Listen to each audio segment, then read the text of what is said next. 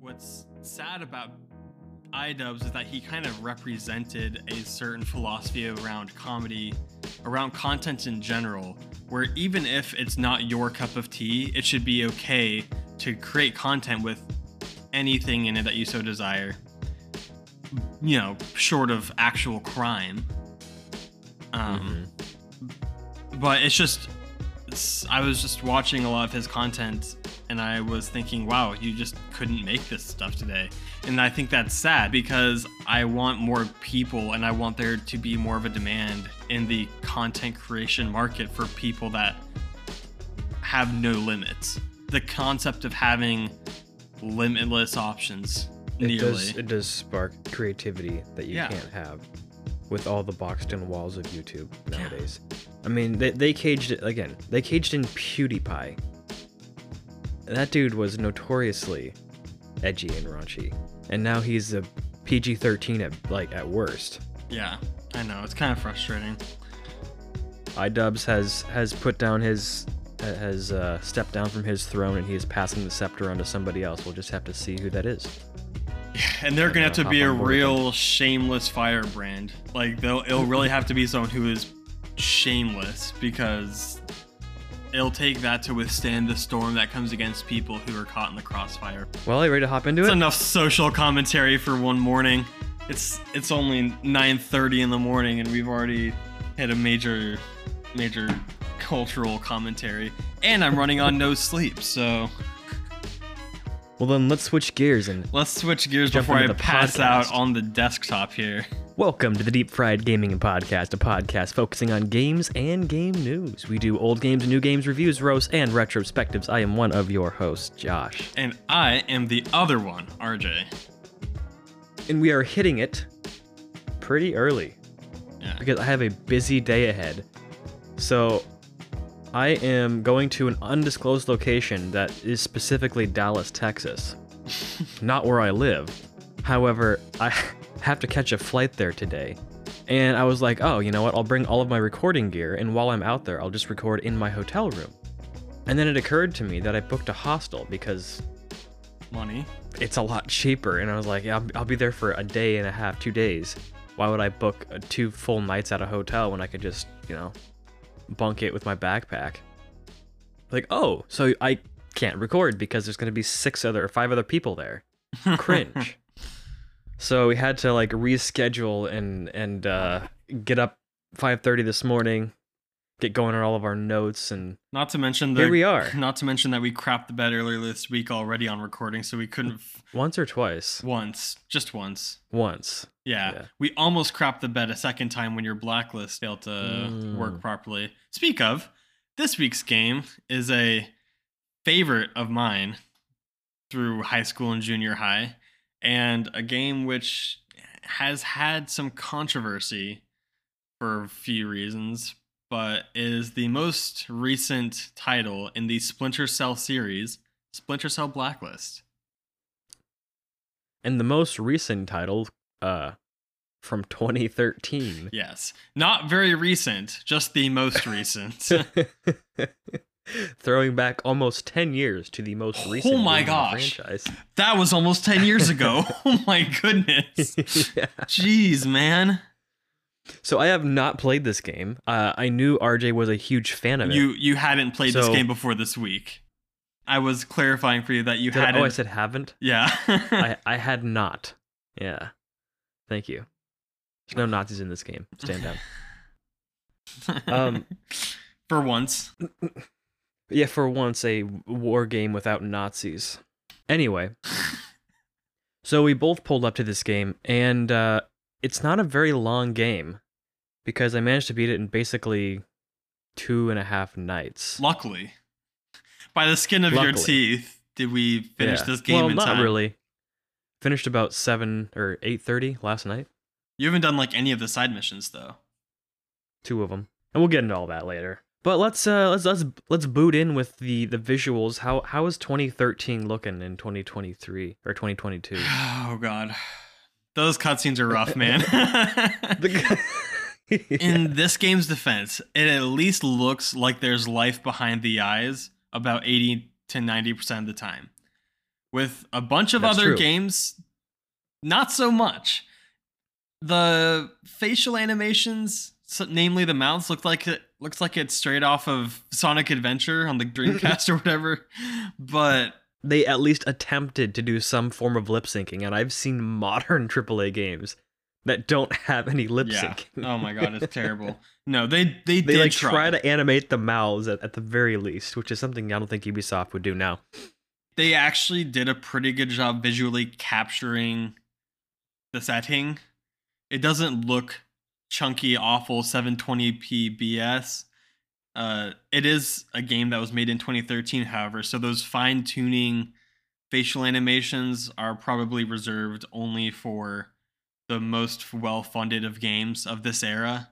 So the fact that those cutscenes on the visual side are not the hugest, not the biggest downside I've ever experienced. Especially since the cutscenes are generally not occupying a ton of the space in the game. No. Now, aside from cutscenes, though, the actual environments themselves, and the enemies, I think they look pretty darn good. And I don't know if this has to do with the fact that we're both playing on a PC with maxed out graphics. I don't know the comparison. I'm sure it's pretty true to I'm Xbox. sure 360 probably doesn't. Is it? It's definitely a little better. You're also getting more frames out of it, which is a huge deal. I am such a sucker for frames, but I actually I've actually played this game on Xbox 360 for more hours than I have on PC. No way. Which is saying a lot because I have about 90 hours in this game on PC. So yeah, it definitely stays relatively accurate to it. I didn't look up any comparisons or anything like that, but it's either just from your experience, it's not noticeable enough to be. No, it's not like, oh my gosh, this is just so much better than the Xbox 360. I can't even believe it. The greatest leaps in quality for the Xbox to the PC is the ability to use mouse and keyboard for aiming, which is huge for a game like this where you're constantly needing to analyze the environment around you. And then also frames, which again is pretty big when you need to shoot once precisely, as opposed to shooting a bunch of times and just hitting your target at least a couple times in a spray of 10 bullets. But yeah, visually, it's a product of its time. Nothing next gen, but nothing awful. Yeah. My wrap up would be the same. I was pleasantly surprised by it just because we're so used to the modern. We played a lot of newer games recently, and it feels like going back, you're going to be slapped in the mouth. Yeah. But it's really not that bad. And I went back last night after finishing to our next game from 1999. Yeah, that's a real cold bucket of ice water, isn't it? I won't reveal what that game is, but it's definitely aged. It's aged, yeah. Anyways, sound design. Definitely some strong points and definitely some super weak points. Okay. I'm glad to hear you say that because I had at least one in particular that I was a little underwhelmed by. Was it the gun sound effects? No, those are fine. I hated them. I felt they were crunchy. Pathetic. I don't want a gun shot to be crunchy. I want it to feel like a lot of force is being suppressed by that silencer. So here's the thing. Like what? Splinter Cell is obviously going for realism. Have you ever heard a silenced gun being shot? I don't care. I don't want realism. I want to feel cool. Well, I don't know. Go play one of their other Tom Clancy games, because that's when they stopped trying to adhere to any sort of realism. Did you know in the first Tom Clancy game, 2001 or whenever it was released, they were working alongside Thomas Clancy himself. Yeah. And they wanted the little goggles to be able to swap between like the different modes, right? Yeah. And he was very much against it because he was like, that's unrealistic. That could never actually happen. Yeah, he was like, this looked like it's of a sci-fi movie. No, I think because they have a bent towards realism, and I say this acknowledging the absurdity of being able to just sneak with a silenced pistol. It's not that quiet. But yeah. Generally speaking, it's going to sound more like a muffled gunshot than a whistle. Yeah, I know. I know. So I understand why they did that, and I don't have a problem with it. Point taken. My issue, though, is with the surround sound, my headphones. Oh, I didn't use that. Did you have a problem with this? I did stereo because I was using my earphones most of the time. And my headphones are only stereo. They don't have 5.1. So. Really? Yeah, these the Razer. The wireless ones, yeah. Yeah, is it Razer? It's not Razer Kraken, is it? I don't know. Whatever they are, they're only stereo. Unfortunately, they have the thing where you can do THX, but that's like a paid subscription. I don't want that. I'm not paying paid subscription for surround sound. What in the world? It's the THX high definition surround thing where it's like got some like more in-depth sound capacity, like capabilities, but also surround. I'm not paying money for that crap. Get out of my face. You have to DLC your headphones? Yeah, talk about a ripoff. But then again, you have to pay extra for 5.1 headsets, so I guess pick your poison. I choose to do neither. Okay. Anyway, well, 5.1 surround. So Do tell me about your issues with it. Well, I couldn't find people based upon their voices. Except for like very, very basically, like left to right, What? okay, kind of get the idea. But vertically, up and down, I had the hardest time actually identifying where voices were coming from. Even with stereo, which is kind was of able important to in a tell. stealth game. Really? Yeah, even with stereo, you could like, so left to right, super easy. I just had to like rotate, and I pretty much, like, if I heard a voice, I pretty much always knew roughly where it was coming from, within like a 20 to 30 degrees of accuracy. And you just have to hear if it's muffled or not to tell what direction it's coming from. If it's up above you, same floor, what have you. Especially when you have the radar. And because the radar, I don't know if you noticed this, but the character dots will get dimmer if they're separated by floors. Did you notice that? I did notice. I didn't use it very much because I didn't find it particularly useful. Fair enough. But it was very unrealistic, very science fiction. That cracked me up as well. That the minimap kind of aided with that as well. You kind of have to use multiple information feedbacks to gather information quickly. But once you, again, I've played this game for a very long time. I've put a lot of hours in, so it's kind of like clockwork now for me, where if I hear something, I can hear where it's coming from, and then I know to look. It's kind of just a subconscious system at this point, but I can 100% see why it wasn't as approachable on that front, because I did have to use visual aids for that. Okay. Yeah, I just felt that it wasn't really the feedback that I needed to best maneuver and plan my strategies, but it didn't really kill the game because ultimately it's somewhat of a forgiving stealth system that doesn't require that you plan out every move. You can think on the fly. And yeah, I was playing on an easier difficulty. True. I was playing on normal, but yeah, yeah. Soundtrack, the music itself is a great backer. Was that sarcastic? It's a great backer. No. Okay. It's a great backer. You're doing that thing where you make a sarcastic face while you say something that I want to hear, and then it makes me question reality. It's like the most subtle form of gaslighting ever. It makes me so pissed off. Okay. If you freaking hated the soundtrack, then so be it. I will say this. It's not the best thing to listen to on its own, but I think that it provided a really effective and dramatic backdrop to the cutscenes in between the missions.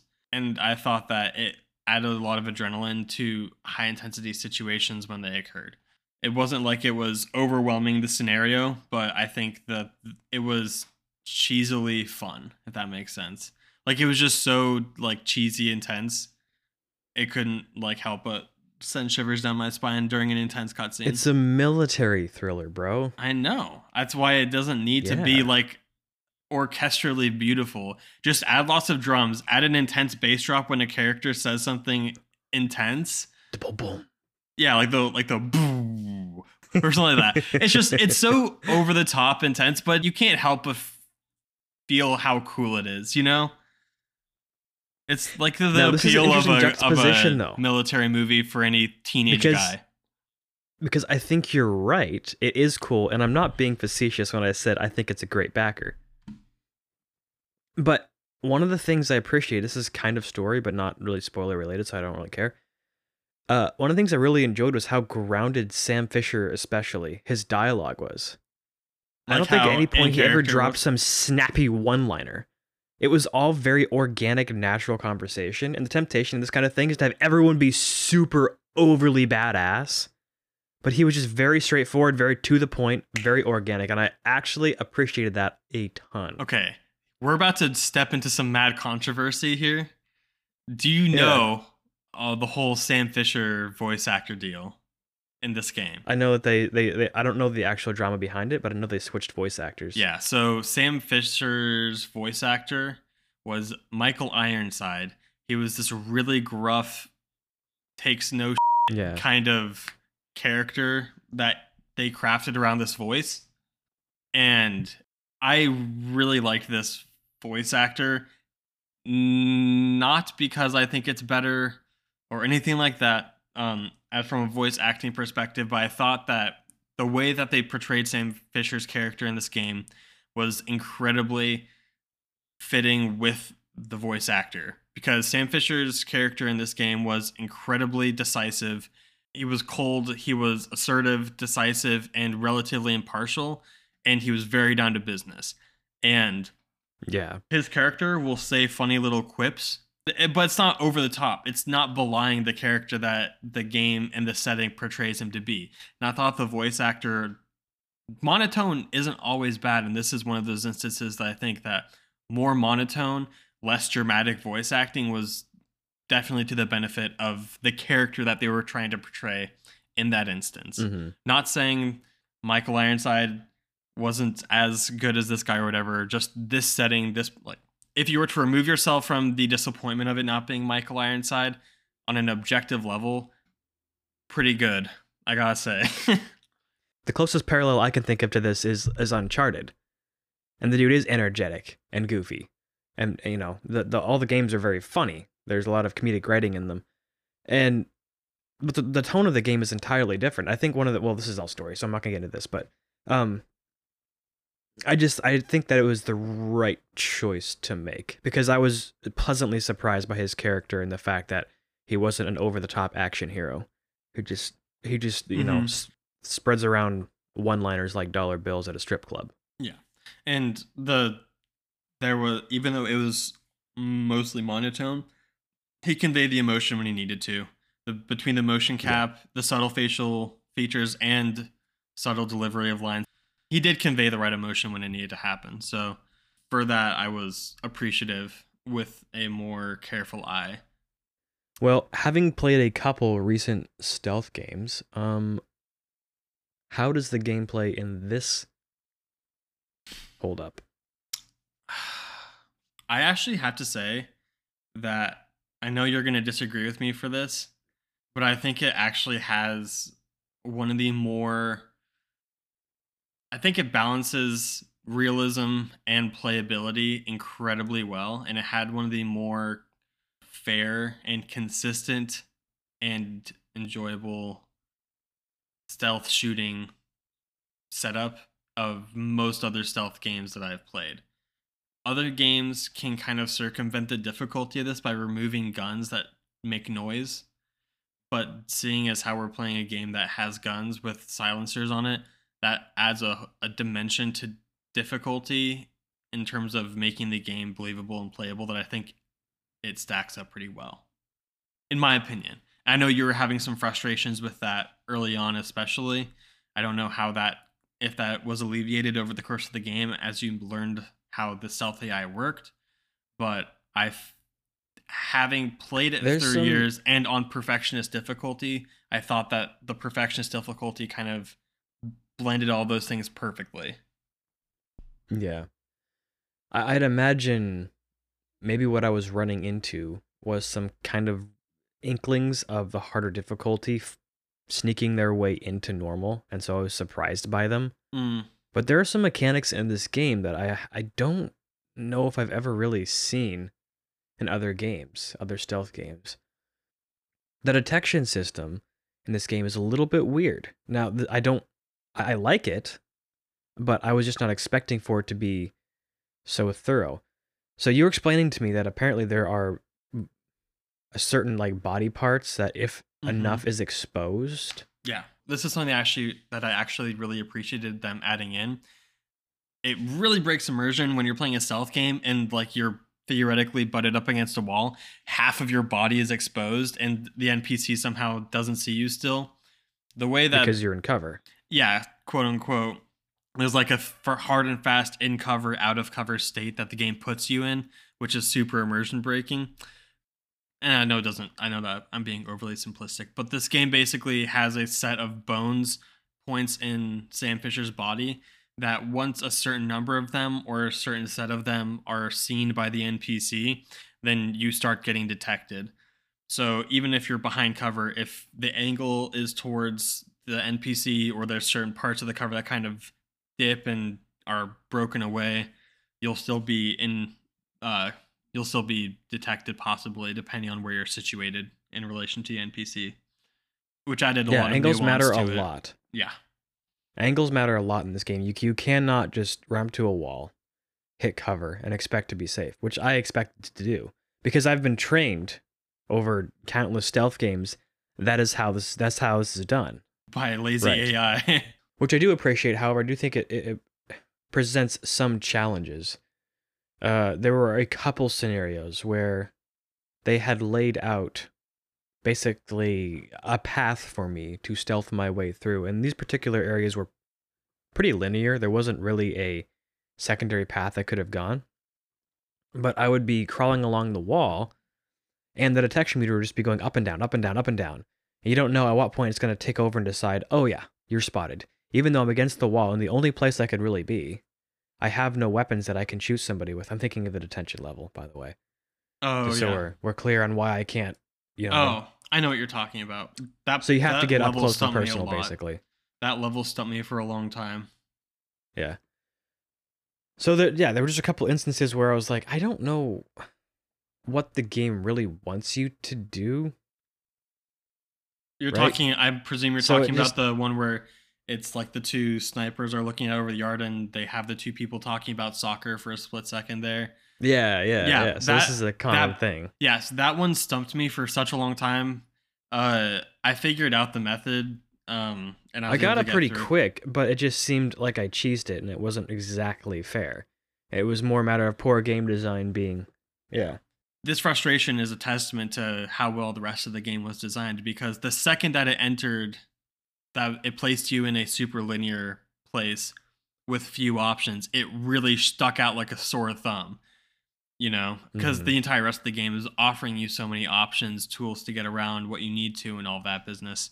So the fact that you're immediately aware of how few options you have once it introduces a super linear section is a testament to how well the rest of the game is designed, in my opinion. Before we go on, I do want to acknowledge a couple things, because aside from the mechanical things, I had some actual real issues. I had a lot of crashes. The first half of the game, for whatever reason, was good, and the second half crashed repeatedly, basically once or twice per level. Very frustrating. I did figure out a fix, which you can find on PC at the very least. But there's also a particular bug that apparently was never patched out in the special mission headquarters. You're supposed to be following a dude, and you're hiding behind like a gate.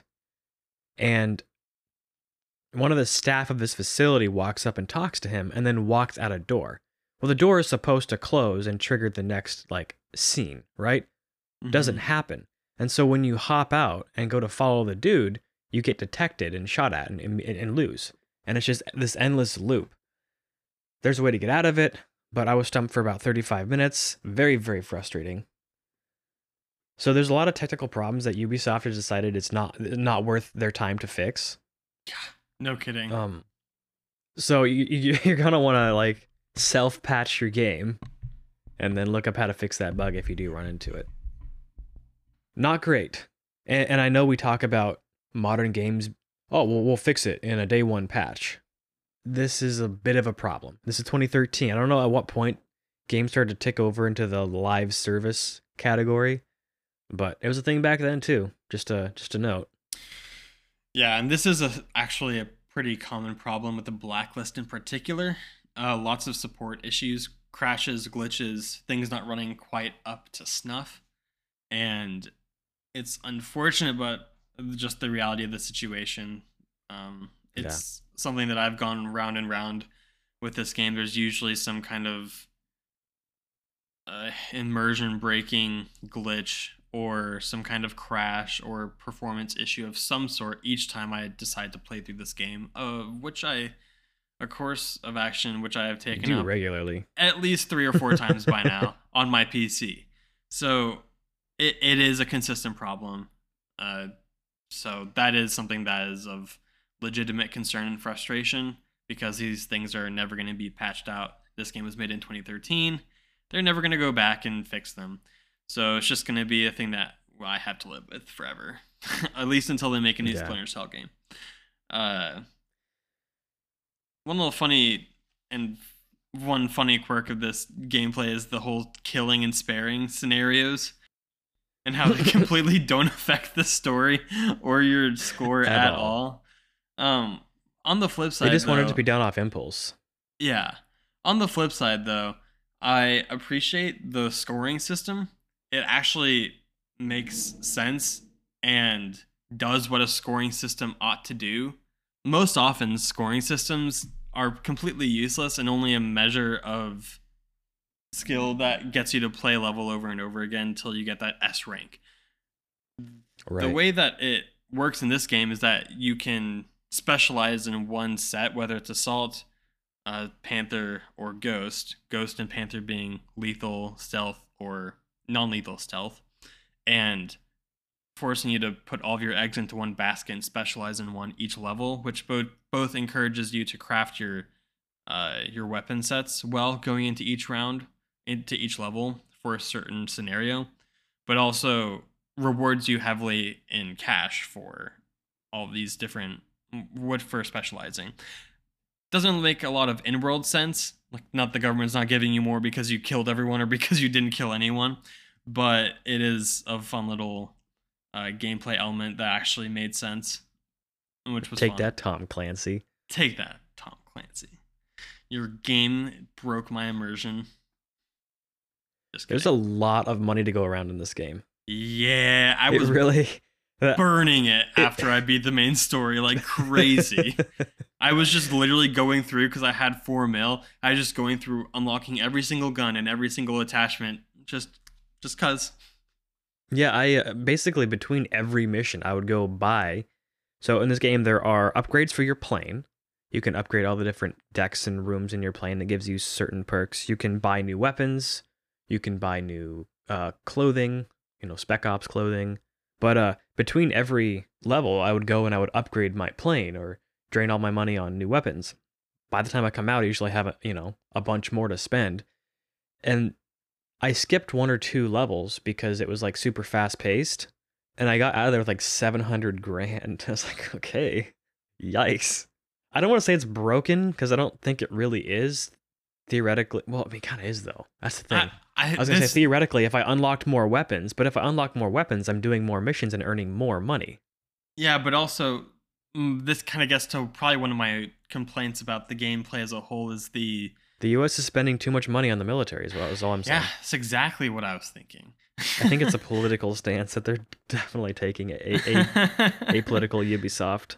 Just funneling the entirety of the taxpayers' dollars into 4th echelon. But I disliked how pretty much you could dump all of your money into a certain gun set right at the 3 levels into the game, and you pretty much have your loadout for the rest of the game. That's probably my only big complaint, is that once you get to probably the 4th mission, assuming you're playing the game well and specializing in either Assault, Ghost, or Panther, you don't really have a lot of weapon buying and customizing to do by the halfway point of the game, which I didn't love. It would have been nice to have something to unlock and work towards as the game goes, but it's not the hugest complaint ever. It's on the flip side. It's nice to have all of your equipment at the halfway point so you can actually use it. So On the flip side, you don't have all the choice paralysis of, oh my goodness, there's 45 different guns. Which one do I use? yeah. And then Yeah, just that's true. spam buying all these garbage guns or guns that do the exact same thing as the last one but have a deagle skin. Yeah. This game I wasn't think- meant I to be think they flipping picked through a- menus. I think they picked a good path with it. The fact that they have 5 or 6 from each different class, right? Yeah.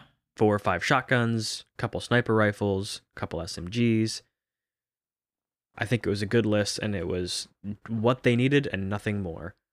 And True. for me, yeah, I only went through, I think, 4 or 5 different guns in total.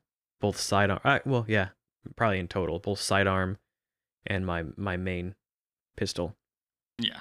But I didn't feel like there was a need to have repeated upgrades, because all the missions fundamentally are the same. You're a special operative, and you're sneaking in there the same as last time. What really matters are the gadgets you bring, not only to your playstyle but also to the execution of a particular mission. And that's where you spend a lot of time. That's where your customization goes in, and the clothing gets pretty expensive. Yeah, true. And for what it's worth, I think the gadgets were pretty cool. Yeah, they were useful for sure. A lot of them are pretty And were a these. little simple, but I like the little noise bug. You know, Yeah, this little sticky the bug noisemaker. that just Mhm. makes static.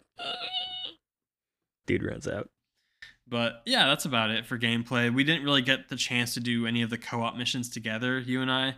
I played through all the 4E missions after I beat the main story. What were your Those favorite super missions? fun. Ooh. Do So you have favorite missions, or is it too hard to choose?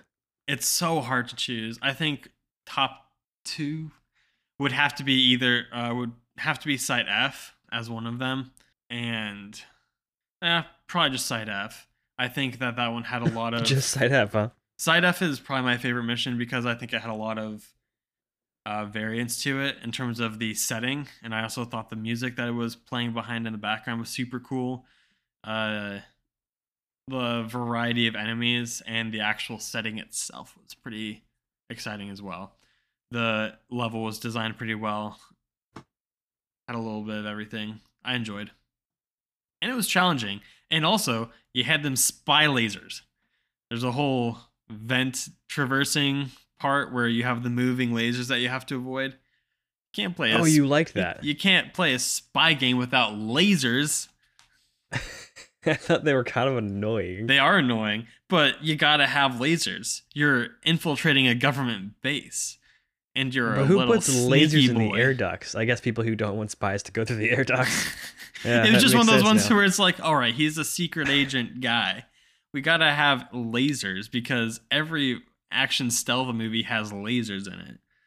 I just thought it was kind of a funny little cheesy. Somebody needs to addition. create a game, like one of those cheap Unreal Engine 4 games, where it's just like, so you know how some games try to really flesh out a sword combat system, kind of Yeah. like Mordhau, Mhm. where they have all these different moves, and you have like tight control over how your sword moves and all that stuff. Yeah. They need to make one with a fleshed out laser beam dodging system, and the entire game is just like levels with laser beams. I Kinda bet that would Cluster actually Truck, sell. Just that forward running.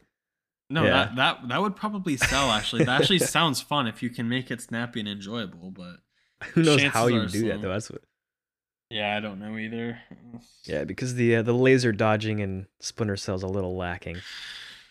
You'd be surprised.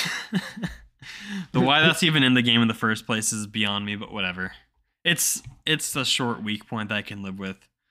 Breaks up the action a little bit for some reason. Yeah. Because that's what the game Climbing needed. and parkour. Okay, so you've mentioned in the past that you do, like in God of War, you hate the fact that they make you climb all this crap just for dialogue exposition. Do you feel the same way about Sam Fisher in Splinter Cell when there's no dialogue exposition and just climbing? Well, that's to an end. It's usually to get into an advantageous position. It's Exactly.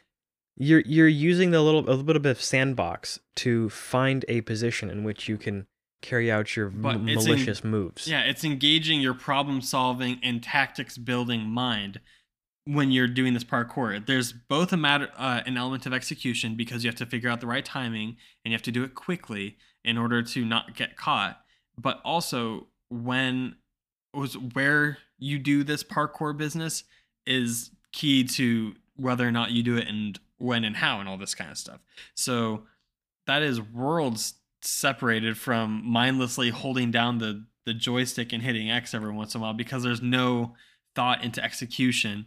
It's just, I'm just going to sit here and do this because the game is making me now. You don't have to do parkour in Splinter Cell. You can do so to be in an advantageous position against your opponents. It's recommended you do so. I just think the game would be far weaker without those options. I 100% agree. When you were initially brought this up, I thought you were talking about these like little in-between area soft cutscene set piece things where you're like climbing through the vent to the next portion of the map and Grim talks to you through your intercom. I'm just talking about the climbing in general. No, that stuff's fantastic. It's kind of the bread and butter of this game because it's all about parkouring around. It's the Sam Fisher ingredient. And I want to make a point here because I'm very bitter about this. This is how you do climbing and parkour, or not even parkour, but just climbing in games.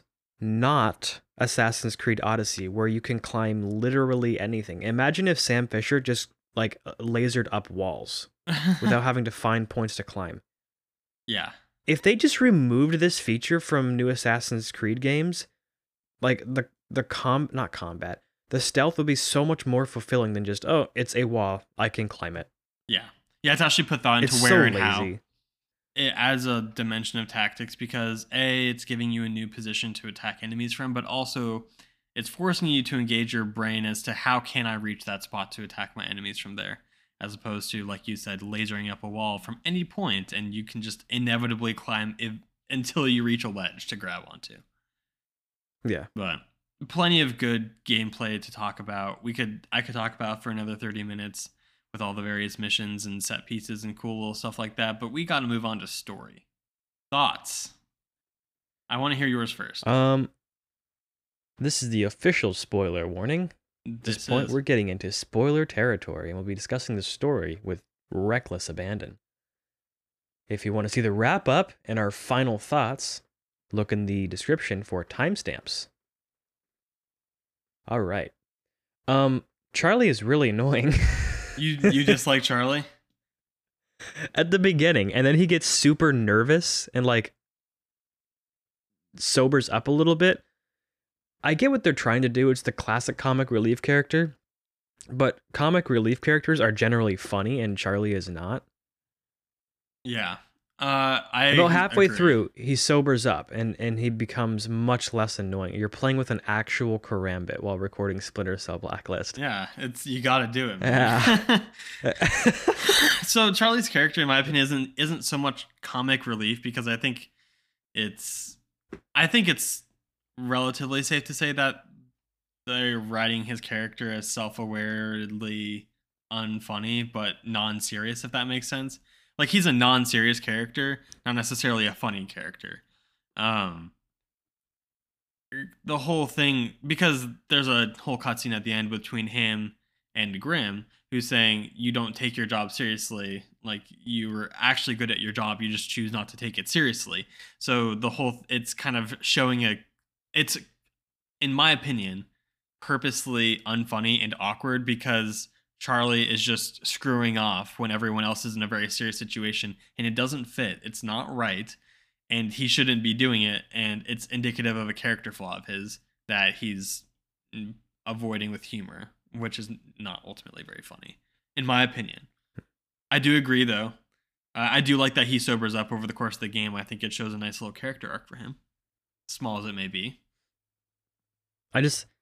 Second character, sorry. I'm just moving on from from Charlie. Ollie just randomly shows up. You were there when that happened. Like, who's this bald dude? Yeah, it's like randomly. Because they show the entire cast, and then randomly some bald dude walks in and slaps a map on the table. I'm like, who's this dude?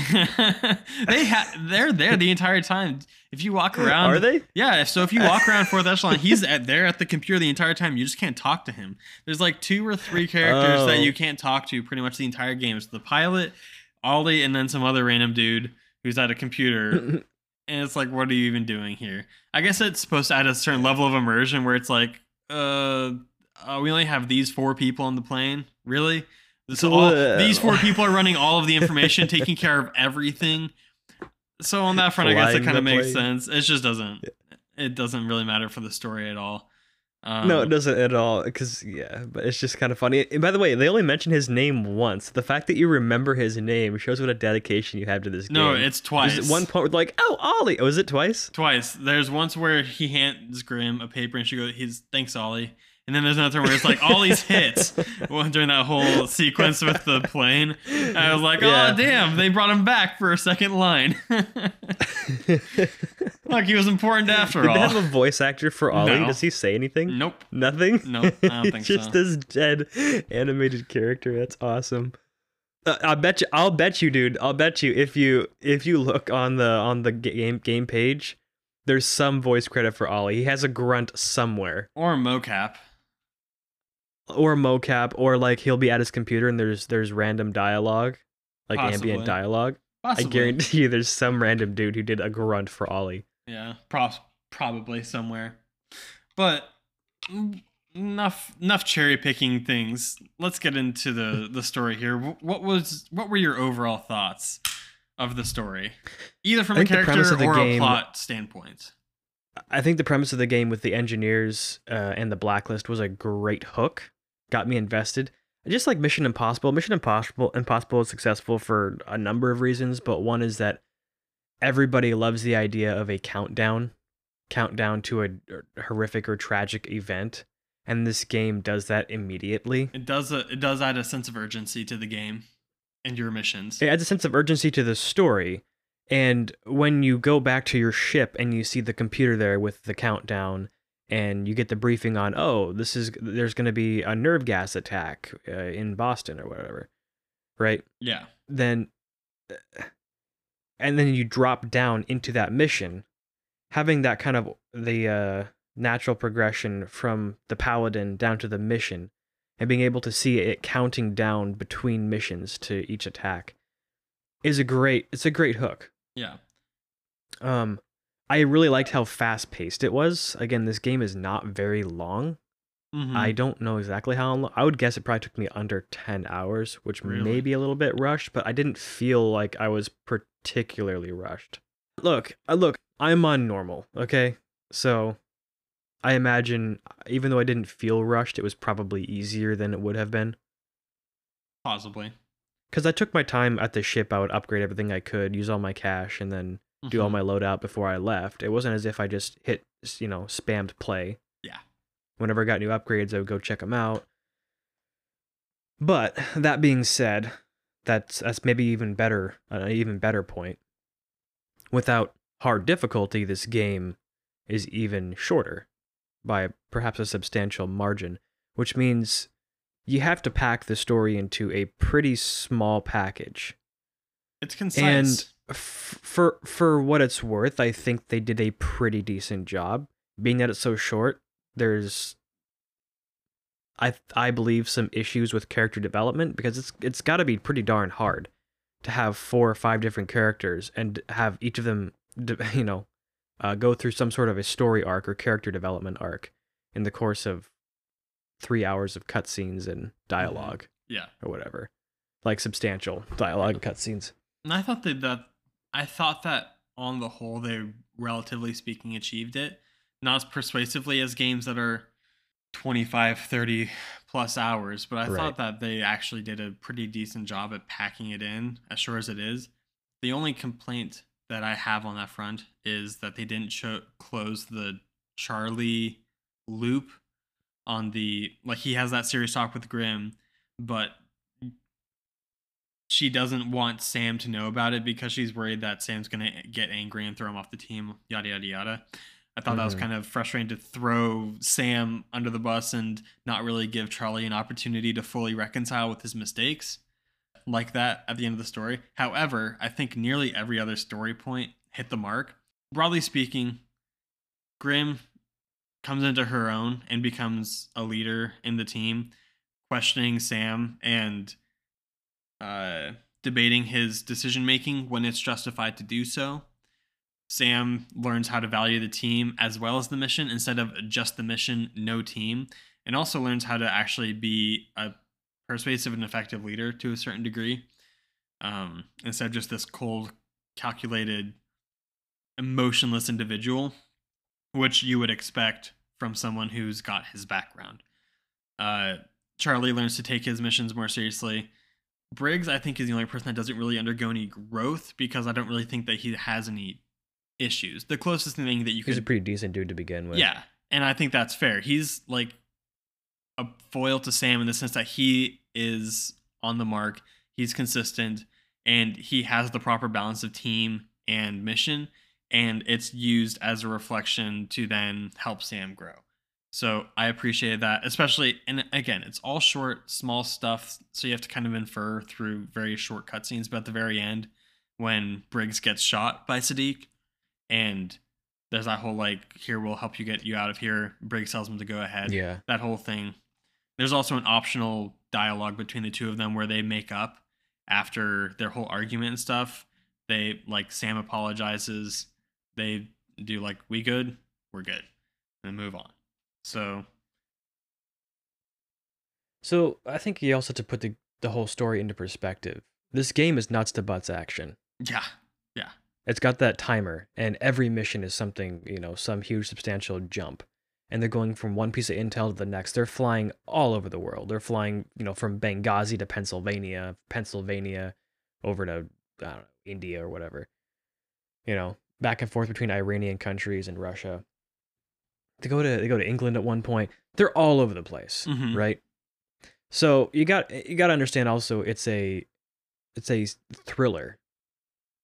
If anything, it's not meant to have the same emotional heft of a Sony first party exclusive where they spend 30 hours developing a character. Right? Yeah. So it's not gonna. And I don't think you can fault the game.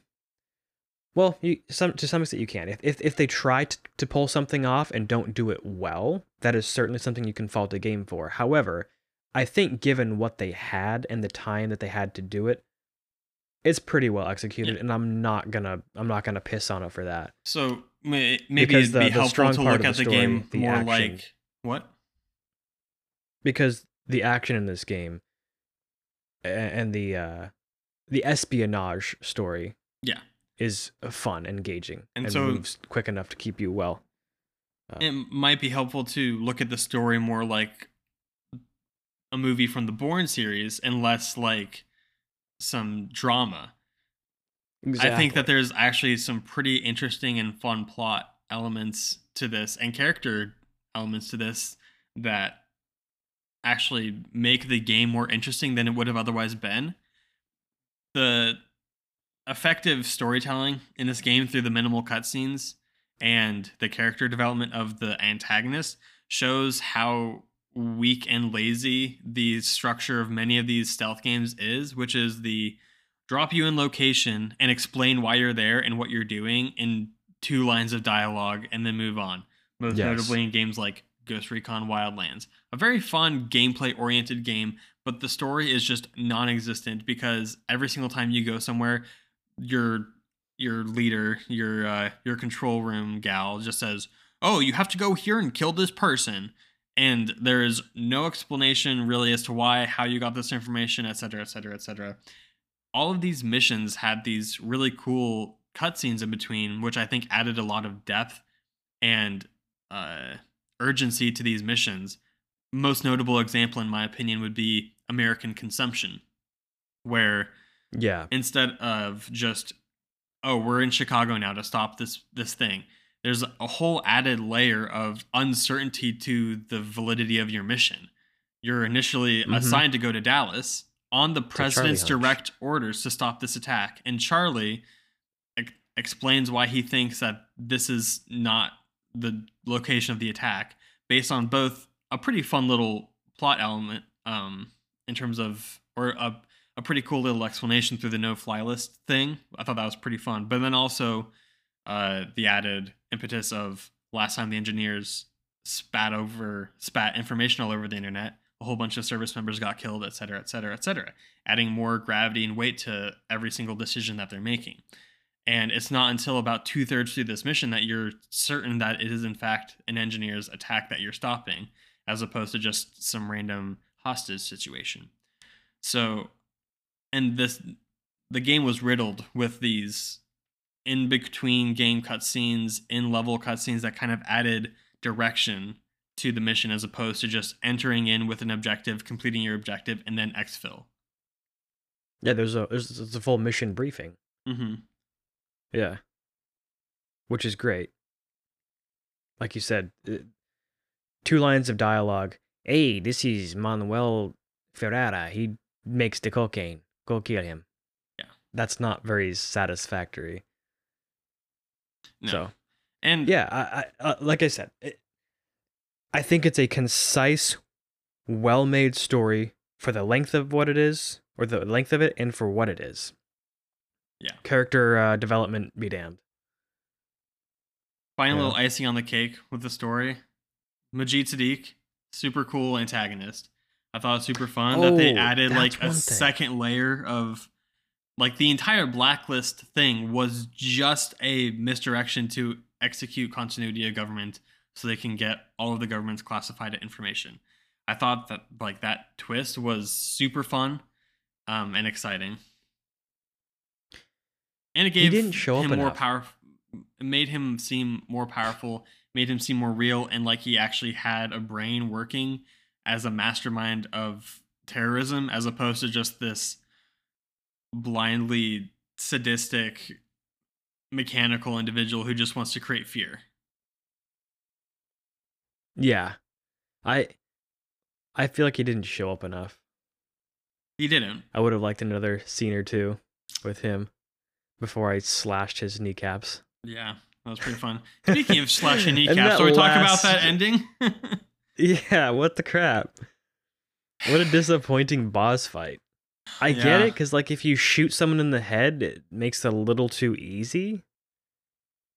But I feel like there would have been a better way to do it, probably. But, like, there's no way to do a boss fight in a game like this, in my opinion. If you had a random set piece where you're in some kind of room and you have to kill everyone to finally get to the boss fight, you would just say to yourself, why do I need to kill everyone else first to get to Sadiq? Why can't I just shoot him from across the room? so in There- it Last would of be Us Part manufactured. 2, in Last of Us Part 2, spoilers for Last of Us Part 2. So you play through half the game with Ellie, right? And then you get to a point where she's confronted by Abby, and then she shoots her friends and goes to rape Abby or whatever. And then it cuts, and you move to Abby. And you play through the entire game again from Abby's perspective. And then you get into the room with Ellie, and you have to hunt her down. It's a very similar style where you have to stealth around. Or Ellie's walking around with her bow looking for you. And you have to stealth around and try to stab her ass. As much as I don't really like that game, I feel that the execution in that game was much better than the execution in Blacklist here. Yeah. And Last of Us is not, it doesn't have great stealth. It's not top of the line stealth combat or gameplay. But it is very fluid, and I'm trying to remember exactly how it worked. But there was a lot more dialogue exposition as you went through it, and it felt a lot more cinematic. I think maybe the problem with Blacklist, the ending, is that it didn't feel cinematic when it was supposed to be somewhat of a cinematic moment, and then it was just ultimately anticlimactic. You have to sneak up on him and hit him once. Yeah. There's nothing else to it. So, What are you going to do? I think you're right to some extent as far as boss fights go. It's hard to do an actual boss fight aside from making somebody into a bullet sponge. Which doesn't make sense in a game like this. It doesn't make sense if you've played 8 hours, 9 hours of this game and everyone takes 2 shots to the head, Or one. or 1, but with helmeted boys. True. But yeah, that's my only real complaint, is that wacky ending where you have the boss fight, which is anticlimactic, and then you have this fifth freedom thing. I think Exercise your 5th freedom. So the whole concept of the fifth freedom actually pretty interesting, where it's Yeah. basically like a license to kill, but for Splinter Cell universe, where basically those who are part of this Splinter Cell, the division that Sam Fisher is part of, basically have full latitude to break any form of legal, ethical, or other kind of code or law in order to accomplish some form of greater good, that being the peace and security of the American people in this instance. That So freedom is executed to terminate the life of the Secretary of Defense by Briggs in order to stop him from giving Sadiq government information. However, it was also used to spare Sadiq's life and what?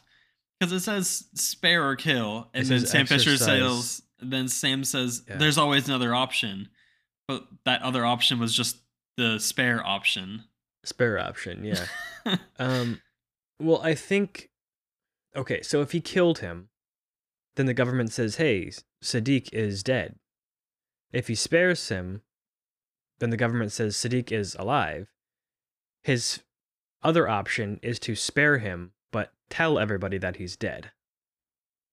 Is that what the? And then they interrogate him. I would assume that's the implication. I thought the implication was maybe that they hold him, interrogate him, but never let him have a trial. Like basically revoke his right to a trial, an attorney, and all that kind of stuff, as they would any other criminal. With spare? No, the fifth freedom being like, we're gonna hold you in a Well, cell. right, because they're telling they told the world that he's dead. They're not going to put him on a public was that trial. they did tell the world that he was dead? Yeah, that was like the whole I forget making if it that cutscene or said they're or making not. it official, and they're like, Sadiq, the terrorist behind the engineers, has been confirmed. He's been killed. You know, the men and women behind this operation, their names will never be known, but their sacrifice will be eternally felt. Do you think that the so that was the implication whole is thing. that they tortured Sadiq for his information? Do you think, or just questioned him until they I had it? think that's the case. That was the post-credits scene where him and Vic walk into the room, and it's like, oh, something's about to go down. Yeah, I feel like they weren't gonna use conventional questioning tactics on that. No. One. That's probably where that fifth freedom kicked in. It's where we're like, all right, you're gonna lose some fingers and limbs, buddy, unless you start talking. That was disgusting when he walked in and the Secretary of Defense had his arm cut off. Yeah. Or his hand. I mean, again, Sadiq had such a fun personality that you kind of want to see more of him, where, you know, you're torturing the Secretary of Defense to get information by cutting off his fingers.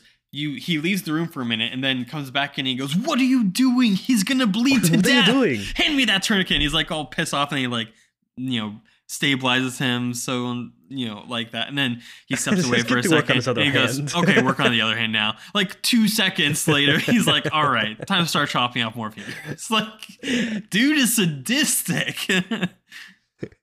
But he was a really fun villain. Sadistic. I liked how twisty and turny and mysterious each step of the plot was.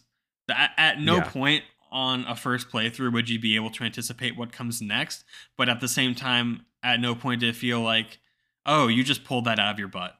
We're on this mission because you just decided we are, not because the story made sense for it to be that way. It felt like each mission had a purpose and an explanation for it, as opposed to just like go in, kill a person, leave for no reason whatsoever, which I really appreciated. They tried.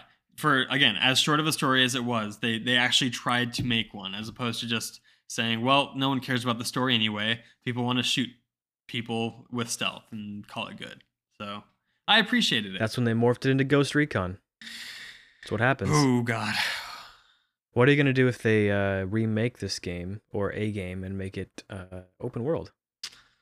You keep saying that, which makes me think elements. you know that it's going to be that way through some kind of insider information. But the insider information I have is that they are Ubisoft. Yeah. That's not insider information. That's just information. It's a trade secret. Gotcha. It's an industry secret. I think it would kind of betray the Splinter Cell formula. You can't really put a lot of detail into the level structure if you're dealing with an open world, it gets really lazy and formulaic in terms of the situation that you're dealing with. Prime example, Ghost Recon Wildlands. Probably the best of that entire series. And by the end, I mean, there's a ton of really fun set pieces in there. The environment is pretty fun to engage with for the most part. But the way that the AI works in a scenario like that is completely different because you can handle threats from much further away. And the world building is all about the environment, not so much the actual interactable objects in the level itself. Cover will be handled in a completely different way. Detection will be handled in a completely different way. It would just suck. I would hate it if it was open world. I'm sure I would enjoy the game conceptually, but it would not be like any other Splinter Cell game. So it'd just be I'm like hoping they added that stealth mechanics to Just Cause. I really, really hope that they stick with what they know in terms of Splinter Cell, because it would suck to have a game just break from the mold like that. If you want to make a crappy stealth open world game, just make another Ghost Recon game. Don't reboot Splinter Cell to crap all over it. Although that doesn't stop literally any other entity from digging up old games and movies and crapping all over them. So I guess we'll find out. Yeah, well, they tried to make an open world. There has been official announcement of a Splinter Cell reboot from Ubisoft themselves. The question is, will it be good? Which is always a question. And the consensus is no. I would assume not, given the way that Ubisoft runs these days, which is why they're digging up Splinter Cell almost 10 years later, is because they've destroyed all of their other IPs with terrible game mechanics and lazy world building. And horrible execution with aggressive microtransactions. So, we will see. I just have my fingers crossed for a Trigoggle NFT. Oh, you're making me hurt on the inside. We just have to brace for the reality, and most Splinter Cell fans have. Some even before Blacklist, because it was met with some criticism itself, that Splinter Cell's glory days are long gone, and we just have to accept that what's installed in the series now is what will forever be. If they actually end up swinging and hitting a home run, then I will not complain. I will sing Ubisoft's praises to the hilltops, but I will wait until that game releases. And then they'll follow it up next year with another one, because they made so much money. They're like, yes, let's milk this one dry. We'll give Far Cry a chance to rest. Yeah. Before we go back to those sore, bruised udders. They just keep recycling lazy entities and making them worse and worse and worse over time. Like, I don't know how you recycle 90% of the assets for a game and it gets worse. Not that it gets more tired. It should be at least tired of them, but like comparable. they actually are, like, they're executed less effectively in the newer installment with new technology than they are in the older games. It's just whatever. I don't want to go on a Ubisoft rant today. No, let's just call it. Let's just call it here. Let's just call it before it gets messy. Your thoughts on Splinter Cell Blacklist, Joshua? My thoughts. I really, really enjoyed Splinter Cell Blacklist, which I'm sure makes you happy. Indeed. And it was a bit of an uphill battle. I think that's an impressive feat for that game to achieve, because I got pissed at a couple different segments. I witnessed firsthand. I was very nervous going into this today. It was, I assumed as much. Once I got those bugs sorted out, the game itself really opens up. It's really quite an enjoyable stealth experience. It's short enough that you don't feel like you're investing huge amounts of time into what could have been a mediocre story, but even that, thankfully, was actually pleasantly surprising. I was able to follow it for the most part, which sometimes is not the case in some of these espionage military style, try to make everything military gobbledygook. So, story, gameplay, it's all there. It checks all my boxes, backed up by a pretty decent soundtrack. All the puzzle pieces are there for a stealth game that I quite enjoyed. I don't think it's particularly deep, But I also don't think a lot of games are doing what it did in 2013 nowadays. So it's definitely a recommend for a 10-year-old almost video game. But what about you? This is a game that I've been playing for years now. I can say with confidence that I have about 250 hours in this game, and it does not cease to bring me joy every time I play it. I think I've probably played through the campaign 5 times now, and this time I have actually gone through paying attention to the story. I haven't actually watched all the cutscenes since the first time I played it when I was like 12. So, or 13, whatever, how old I was. I thoroughly enjoy this game more and more with time because I'm getting better at it. I've played it through on the highest difficulty this time around, and I found that that was the most balanced and enjoyable experience I've had yet with it. The AI is the most believable at that level. Story holds up. It, as you said, Josh, it doesn't overload it with this military gobbledygook that makes no sense to anyone and is actually relatively accessible. The gameplay is all there. The detection system is all there. There's a whole lot of nuance to it that we didn't even get into, but there's a whole lot of nuance to it that I've now realized playing it through with a more critical eye that I really appreciated.